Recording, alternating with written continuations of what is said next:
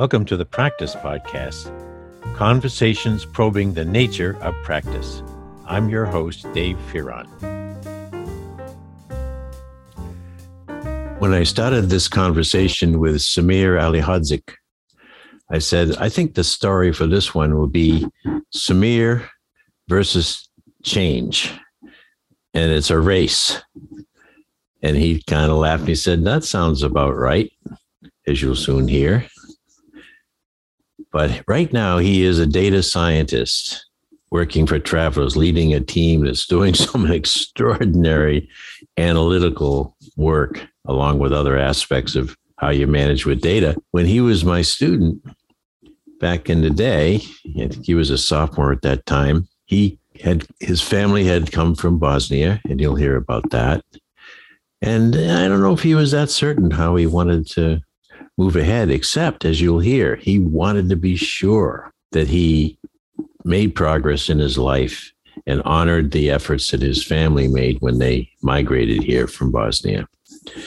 All the sacrifices and hard work. Well, it's come through, and he's come through, and he has been having that foot race with change, now entering into this extraordinarily fast-changing realm of data, using data in all kinds of company interactions. He's very confident, and I'm very proud to introduce you to Samir. Well, folks, this is my not so guilty pleasure is to reconnect with former students. As long as they remember who I am, I'm in good shape for finding former students who want to talk with me for the podcast. And Samir Alihadzik, close? Yeah, spot on. Was a student of mine quite a few years ago, and we'll talk about that. But what I'm excited about in particular is that he's working at one of my favorite companies, Travelers now, and he is a team lead for a group that works on data and analytics for a company that essentially eats data for breakfast.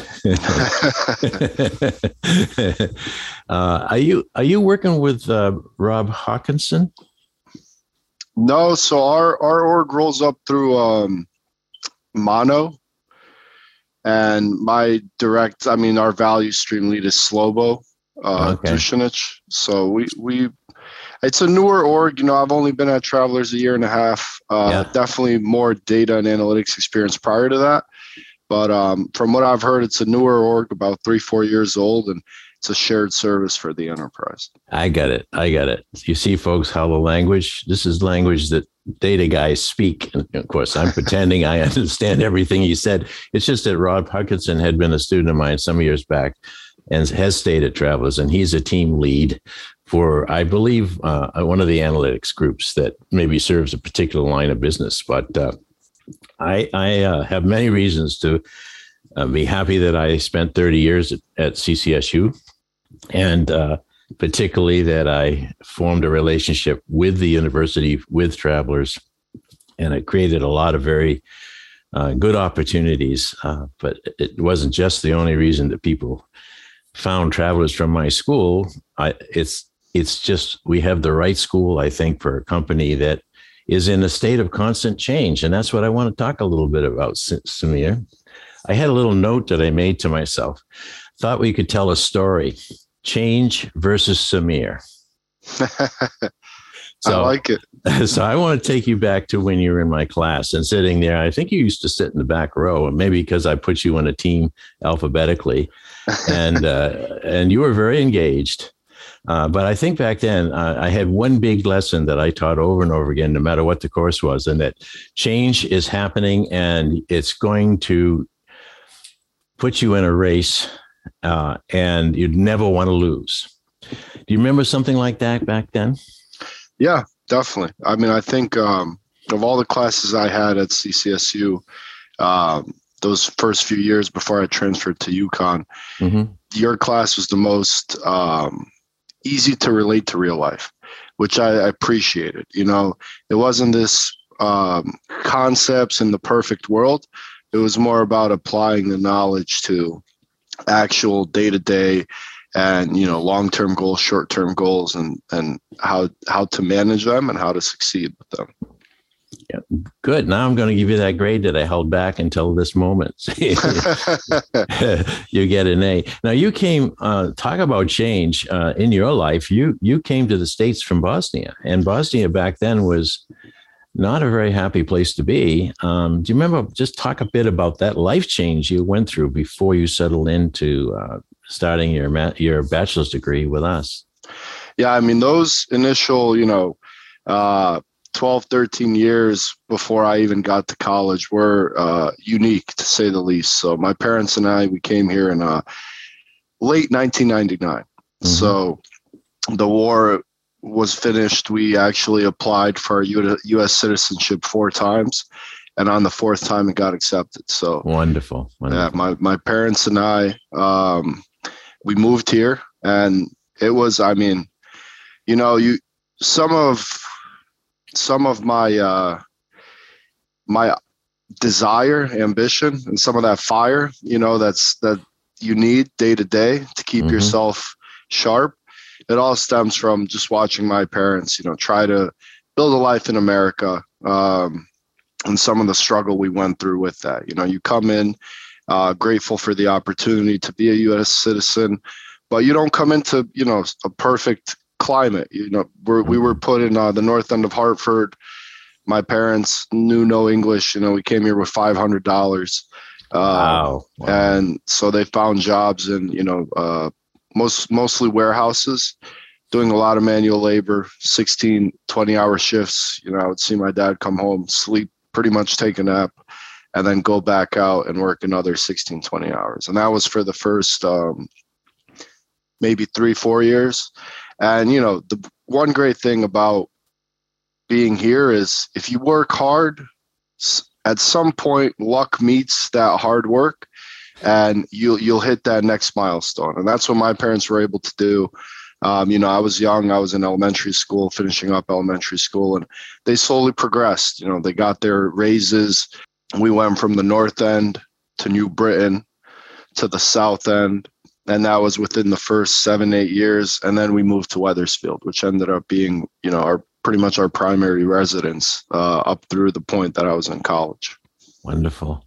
What a story. And while you were experiencing your parents working this hard, and you were working hard in school, you had to learn, you came in with no English as well, right? And you had to learn English. What was your favorite way of learning English? Did you remember when you were a kid?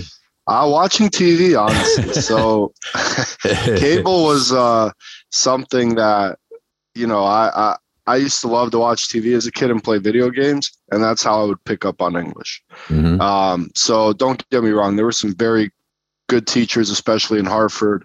There was one lady who was an ESL teacher, so English mm-hmm. is a second language, and she made sure that she stayed on top of us and that we were, not just meeting expectations for where we should be, that we were exceeding them, and that we were getting through the lessons because she herself was an immigrant that had moved. Uh-huh. And so I think it was a little personal for her that she wanted other people to, be able to get up to par with the language as soon as they could.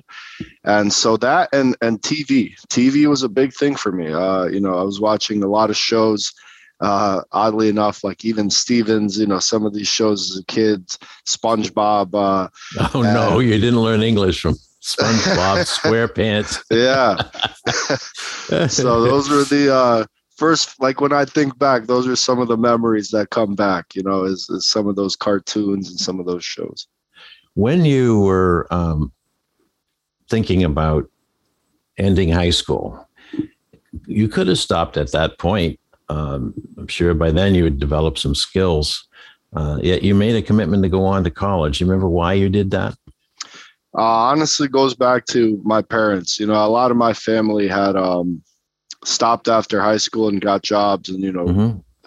the goal was just to earn a living that made life manageable, because we didn't really know too much about college. This is 2011.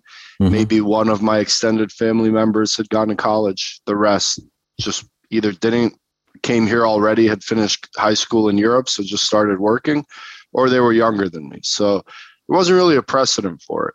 And for me, it was about just finding a way to have a better life for myself, for future generations, and for my parents. And, you know, just being able to actually enjoy it versus some of the struggles that they had when we first came to the United States. So a lot of it was the driver was just wanted to continue to seize the opportunity like my parents did.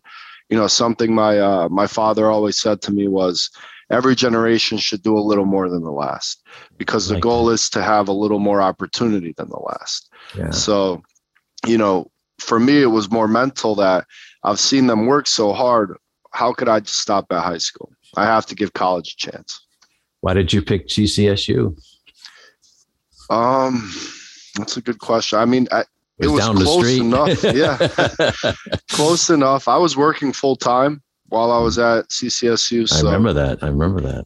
Yeah, and it was, I mean, for those first 2 years, 40-hour work week, full time in school, 5 classes a semester, and was picking up odd jobs, landscaping, construction when I could, just to, you know, had to make money while I was in school, and that was just kind of the work-life balance that I needed to make both manageable. I was going to where the life part of that is. All I heard is work. And then you come into my class, an introductory course. You probably thought you could sail right through it. What do I do? But I say, all right, you're going to be using the internet constantly. You're going to be reading constantly. You're going to be writing constantly. And, you know, you still had to write in the best English you could put together. And as many of my students who came with other languages, they were stunned how much, not only the writing, but it was going to be read by everyone else. Do you remember that? We had it. The forums where everyone had it in the forum. And, but I knew that I was preparing you guys for the life you're living right now, which we'll get to, where you do so much of your work through, very fast, quick thinking, writing, and addressing questions quickly as they arise. All of that was in my mind.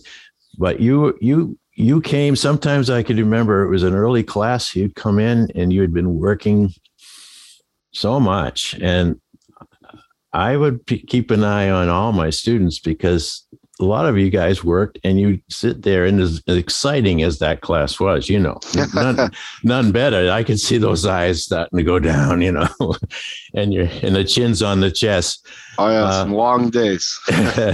But you stuck with it.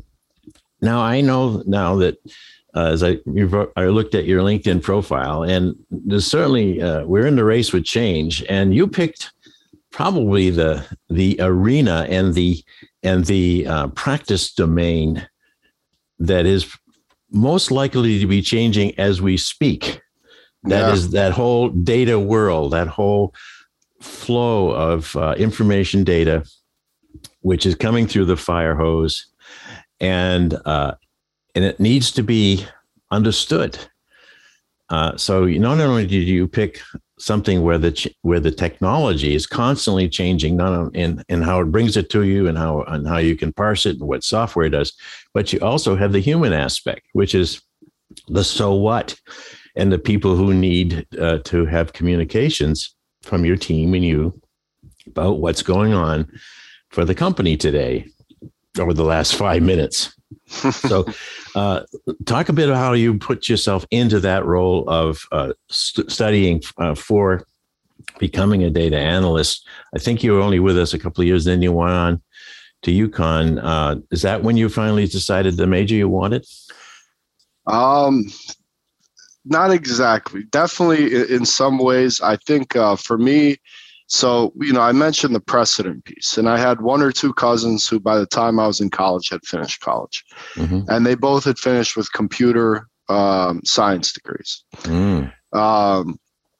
And, you know, they went on to, and they still are in the work world. One of them is at Aetna. The other one's at I think it's like an engineering company now. And so they were kind of who I looked up to and who I thought about, like, hey, they're doing well. I enjoy technology. And then I went on BLS.gov. So that's the Bureau of Labor Statistics. I actually still remember that day like it was yesterday. a small kind of, just a 10-minute exercise that pretty much set my course. So I went on there and I looked up kind of like job categories that will increase the most over the next 10 years. I like it. And information systems was, like 200% boom will happen over the next 10 years. So I'm like, well, that's it. Like, that's what I'm going into. I like technology. I like business. I found this major, which at that point was still relatively new, MIS. Oh, yeah. Very new. And, it was a mix of information systems, finance, marketing, and general business knowledge and owning a business and driving a business along with accounting. Mm-hmm. So for me, it was like, well, this looks like a good blend. And mm-hmm. I had like one foot in there of like MIS is where I'm going, but this will give me a flavor of everything else in case I want to change to marketing or finance or accounting. That's smart. Yeah. So I went forward with it. The transfer to UConn was just so after working full time for 2 years and going to school, I went to my parents and I was like, look, I'm exhausted. I'm maintaining a 3.2 GPA, 3.3, but I know I can do better. So I'm going to take a loan out for the next 2 years each year. I'm going to go to UConn and I'm just going to study full time. So I took that chance. No, I got to tell you that I remember you talking about that with me. And I thought that is one hell of a change that you brought onto yourself in a very good way. But that certainly wasn't what a lot of our students even contemplated. Both not working so you could really study and going to a very demanding school, UConn, School of Business, very it's hard to get into and hard to stay into. Not that we were that easy, but UConn, is a research one school and faculty there have high expectations. Yeah, and I didn't get in. So I applied and they put me on the wait list, but they granted me the transfer. So the main reason I went was, and my parents ended up saying, we'll take out of our 401k. We don't want you to take loans and you pay us back. So they were very supportive. I just had to get them over that hurdle of like, what, you're going to be moving, you'll be living there, no work. It's a new concept to them just as much as it was to me. So I had to, the advisors were like, you have to take these 6 classes, then you may get in, you may not. That's right. So it was a shot. No guarantee, No. I knew that very well about that school. That's the school I earned my PhD in. So I kind of kept in touch with that school. And when we had the EDGE program, as you might have heard of, we had a UConn version of it. And a lot of those kids in UConn wanted to get in that business school. They had to. And even with the Traveler's Edge support, some of them didn't get in right away, Yeah, I mean, the advisors were like, you're taking these 3 classes of the 6, and they're some of the harder classes. We advise you to not do it, break it up into a year. But I couldn't waste a year's worth of money. Mm-hmm. So it was either 6 months, make it happen, or, come back and work 40 hours and go to school full time. Yeah. And that was all I needed, was that alternative to keep me driven. And I think I was able to get like a 3.8, 3.9 GPA, got in. And then I was like, so now kind of warm up the seat and get ready for the next 2 years. So it worked out in my favor, but there was definitely some question marks going into it. Yeah. So at the end of that, as I'm going to move you into your career, during that last phase of your time at UConn, were you doing the job searching at that point? Yeah. So I bring this up to my brother who's at UConn now. And, I had 2 internships, luckily, before my choice to go in. I was at the Hartford's leadership development program for a few years. Mm-hmm. So, I probably, for those 2 internships and then the full-time role I probably got rejected 42 times. But, just applying, I was applying left and right, throwing my resume everywhere and anywhere, from manufacturing to engineering to insurance. I mean, I think I got to like 10 different final round interviews, and it all worked out because at the end I had a choice between 2 leadership development programs. I went with the one that offered more rotations. Mm-hmm. The pay was a little less, but it wasn't anything substantial enough. Like it's like, do I want to rotate 3 times and be a project manager each time? Or do I want to rotate 6 times and be able to apply so many different disciplines and then pick one? Now, and to me, that was I have to jump in. You're racing with change, but change is losing. When you make those decisions to widen the scope so you can practice in various elements of a very complex business versus sticking with one, and particularly project management, which back then was the thing to do, as you remember. But it's quite it's temporary in some ways, and you have to one after another. Whereas you have filled yourself out for a wider opportunity in the business world. So now back to your story. Rejected 40 some times, yet there you are. How did that turn out? Your 6 rotations? It went really well. So I worked at the Hartford and had an opportunity to be in their leadership development program. Anybody who's 21, 22 years old, leaving college, I always tell them a rotational program is the way to go, because you don't know. You understand the industry maybe you want to be in and the type of work. But the role itself, there's so many to choose from. If you have the opportunity to rotate, just, take advantage of it. You meet some great people. It's a leadership program, so they invest time and opportunities in you that I think, a normal just base hire would not potentially get. And that was Correct. Some of the other ROI there. It's like they give you a little more. They put a little more emphasis on you. So it went really well. I met so initially I thought I was going to be a hardcore coding IT guy. And I had some sessions along the way, and I met some mentors. One mentor definitely sticks out, and he kind of challenged that. He's like, you're really good, you're analytical, and you can code. But the good thing about what you can do is you can talk to very business savvy people who don't understand coding at all. We have this new thing out there. It's called data. There's an enterprise data office. They need people. They need people who can talk both to, what is the value the data is adding back to the business, and then what kind of a SQL or Python process needs to be run to extract the data. So play that middle. You're really good at playing that middle. And I kind of took that. I'm looking at all these IT jobs being outsourced or automated by different tools. And I'm like, let me go into data. It's new, and the ocean's blue. That's quotable. And it's really cool to hear in your story. Oh, there's this new thing called data. And this is a big company, the Hartford. So they were on it. They're on top of the trends, I'm sure. And I think they're also in the process, like our insurance company, of converting a lot of their business, changing manpower configurations and doing a lot of things to try to be sure that they could be in their race for change, which is, the first to come up with the best proposals for the agents and the first to be superior on claims. There's a lot of competition in the property and casualty part of insurance. And there you were being put up into what seemed to me, at least the early start for where you are right now in the data world. Speed me through this next part. You're in it. You're doing it. You're speaking the languages between the two cultures. Highs and lows over the next couple of years.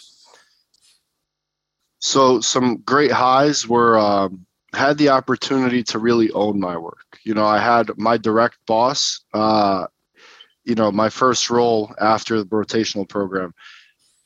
I went by the old quote of, pick your boss, not the job. I knew this boss was going to really just, whatever you need to do, as long as it's part of our scope, you go and do it. So that was a big high. He was very supportive, and he allowed me to just expand my knowledge and expand the role that I had.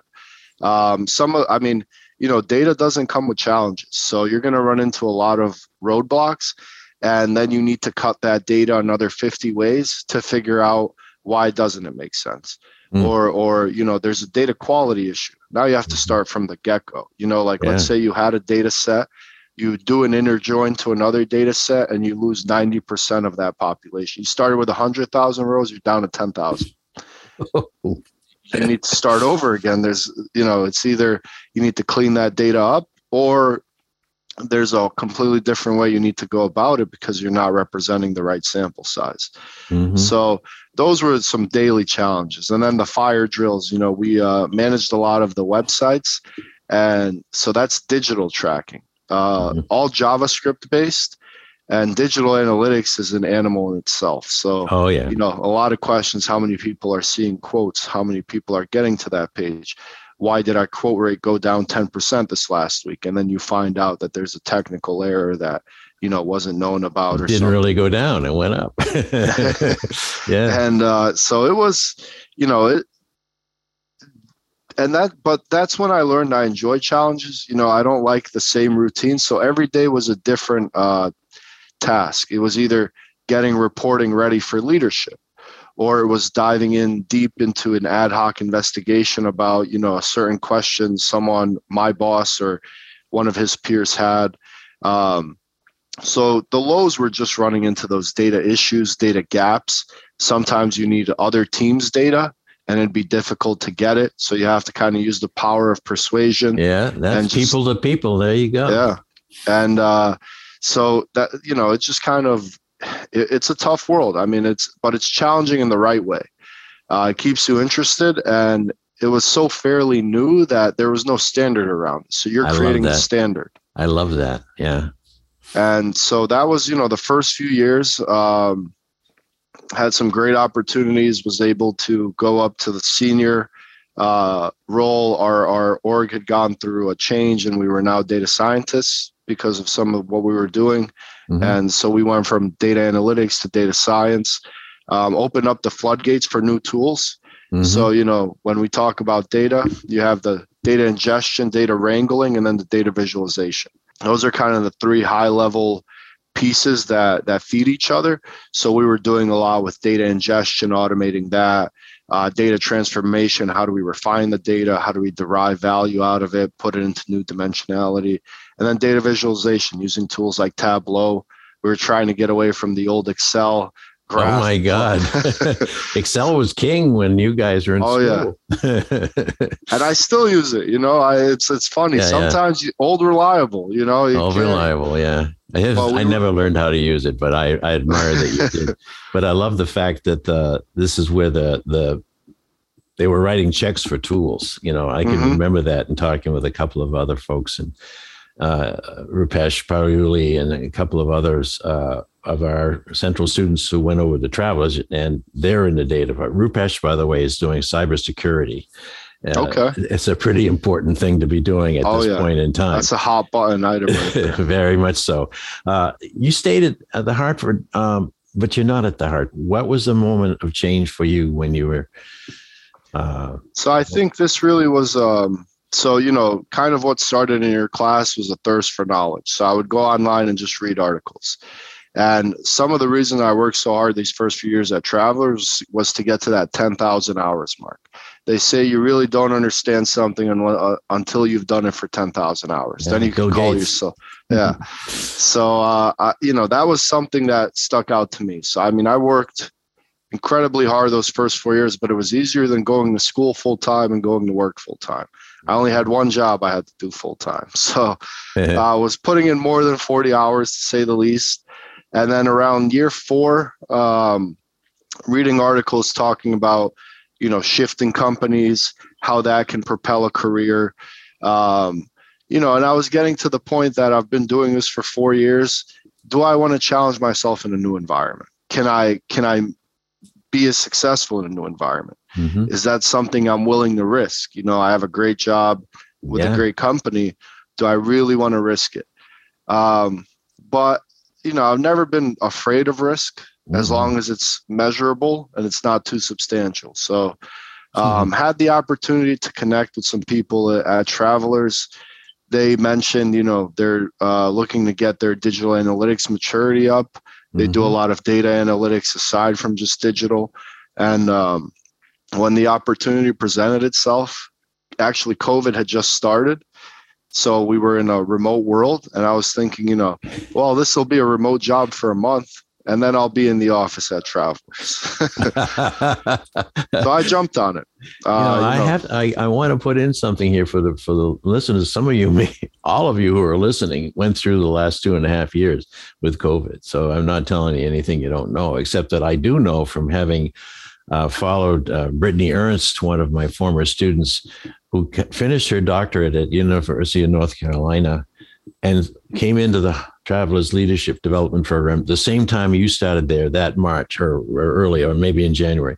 Never got to see a human being face to face in over a year. And she was in the human resources side of things. So there you were, at least you had rubbed elbows with people at the Hartford. Now you're talking to people through through a screen.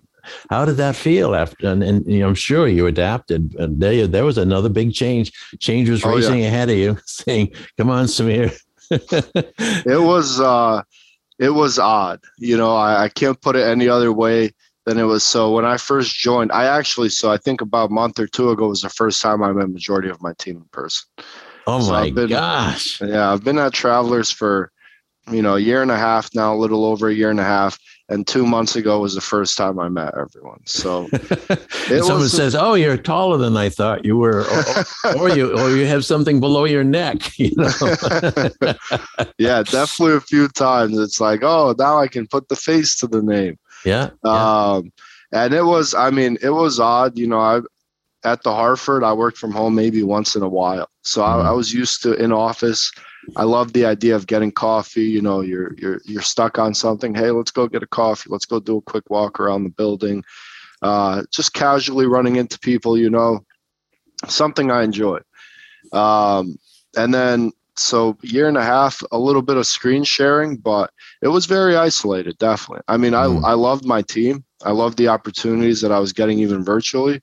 Again, it was more picking my boss than the role, because I could tell that they're more ocean blue, and I enjoy that ocean blue kind of, you pave your way and you tell us if you need help along the way.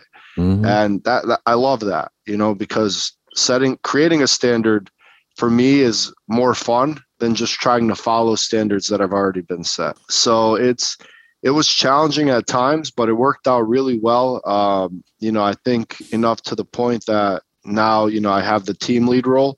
So I'm managing a few different avenues of work. One of them still being digital analytics, but there's some other, more operations and more market insight work involved there now. So I'm glad to be back in person. We're actually doing like a hybrid model now. And so, I'll go in a few times a week. I'll see, it's great catching up with people. We go grab lunch together. I'm definitely a great team. So was it a risk at one point? Yes. Has the risk realized some reward? 100%. So that's wonderful to hear. You have coffee on the link? Oh yeah. Yeah, that's I love just walking by there. Isn't that fun with all those umbrellas over your head? Yeah, Travelers is pretty big on that red umbrella. That it means a lot to them. But the times that I'd go down to visit our interns through the EDGE program, I would love, the guests would come off that mezzanine elevator. So we invariably, in order to get to the offices or the conference rooms, we'd walk the link. And what I loved it. And I'm so glad that you're able to do it now. As I said this to Brittany too, you're missing the link. The link is, you really feel the company's alive when you walk through it. You see people having coffee. People, some of my former students who worked there, I'd be walking along, "Doc, how are you? How you doing?" It was lively. And, I used to work with 8th graders for the EDGE program to help promising 8th graders from the Britain schools. And they'd come every Saturday for about 6 Saturdays. And I say, "Look, how about thinking about insurance as your future?" And can you imagine a 13 or 14-year-old going, "Oh yeah, insurance." So we get them a little bit of taste of what it was. We took them down to Travelers. They had a chance to go up in the tower, and stand up there. So I still haven't done that. That's something I gotta. No, yeah, you gotta be a VIP to do that, or in the 8th grade in an EDGE program. But the gist of it is, what I'm telling you is that the life of the company is very important, and you're going to be.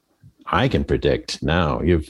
you're going to be part of the next life of the Travelers company.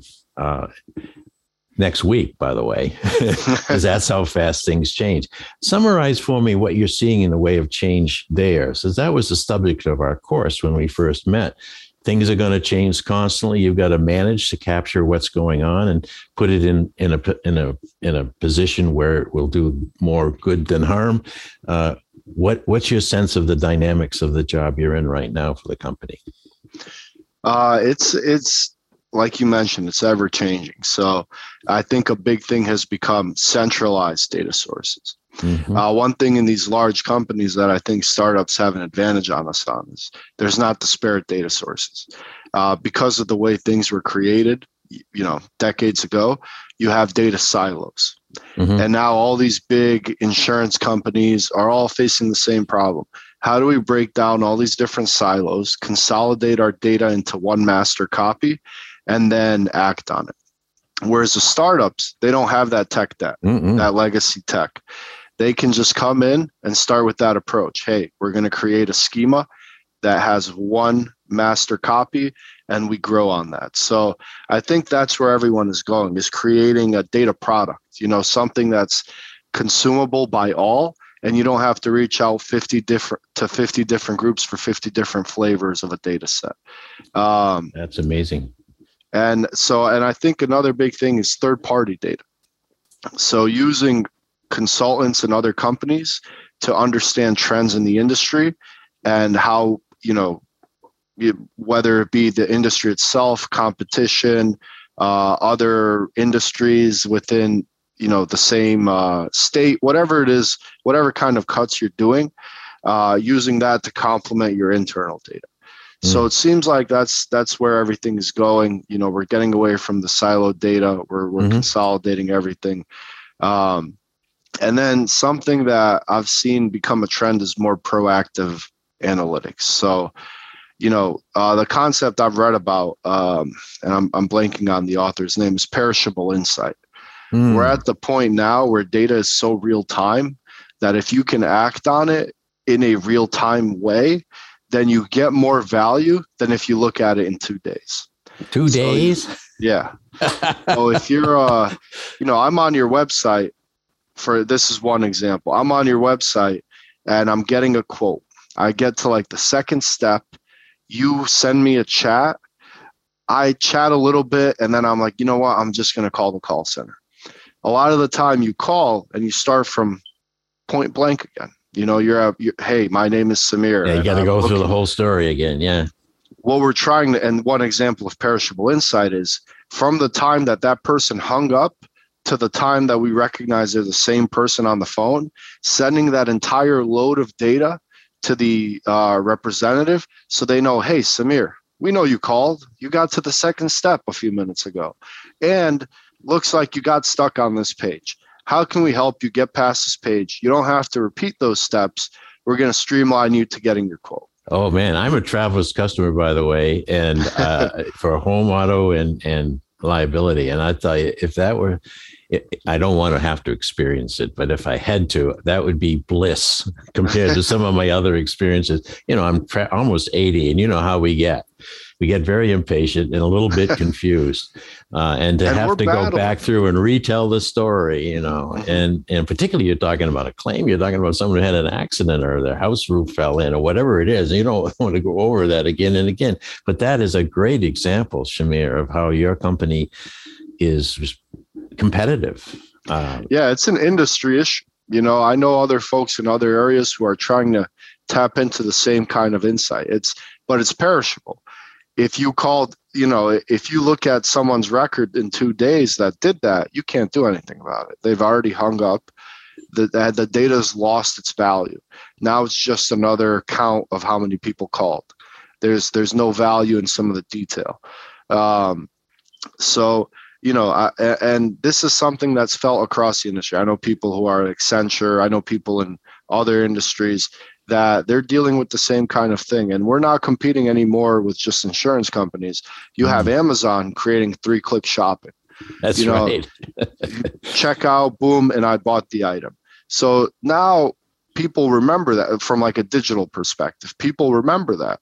So when they go to your site, they've created this expectation that 3-click shopping is the standard and that's the way they want to do business.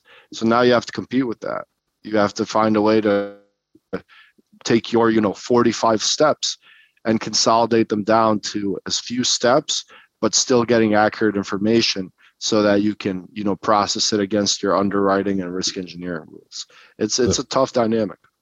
Oh man, I wish I could run this clock for a lot longer, Samir. I'm learning so much, and I'm sure our listeners are. And I guess I'm going to have to chase you down another time to learn more. But I would say, in summary, that you never quite fell asleep in my classes. I won't hang that on you. And I don't think you've ever fallen asleep since. And you're, in this sense, you are acutely aware of so much that's going on within you, near you, and then up through this huge, vast ocean, blue ocean of change. Man, you're still with it. I'm going to promote you right now to an EVP. How's that? I love it. I'm gonna record this myself and send it to my class. It's going to happen one day if you wish. And so I will ring off this part. We'll talk a minute afterwards. But if you have any final question or thought for me before I turn off the recording. Yeah, I think one final thought, and this is something that I've shared with other people, and I think it's really important, especially for younger people. When I think about what is the key, and I think I learned that your class was a big influencer in this, was ambition and discipline. Those are two factors that mean more to me personally, in my opinion, than anything else. I've met people who are a little, or not a little or a lot smarter in terms of the concepts they know or some of the books they've read. But it's hard for me to meet someone with more ambition. And I mean that in a very humble way in terms of, some of my upbringing, and just there's a fire to continue getting better. Someone who's smart, if you're sitting on that knowledge, you're not getting better. It's more of you're not acting on it. You got to act, you got to move, you got to work. You just have to always stay on top of yourself and not let yourself get too complacent. And that's where discipline and ambition meet. Continue to discipline yourself to learn, especially as you get more in the leadership level. Allow yourself to be challenged by people, because you won't always have the best idea. And that's why a team is there, is to help you figure out the best idea, and then you guys grow on it. So ambition, discipline, put those together. I think, if someone asked me what are the two things you do every day, I always have ambition, and I'm always try to keep myself disciplined so that I don't get too. Studying is one thing, get the good grades, but that's more of a internal. Those are two big factors, that I think resonate entirely. That's fantastic. Great advice. And I'm going to take it seriously too. I maintain my ambition to keep the world thinking by my little efforts of how important practice is, how important that action you talked about is for growth and learning, taking those actions. So, but the discipline side, I can't wait to return to golf next week when my course opens up, because this year I'm going to finally get that swing under control.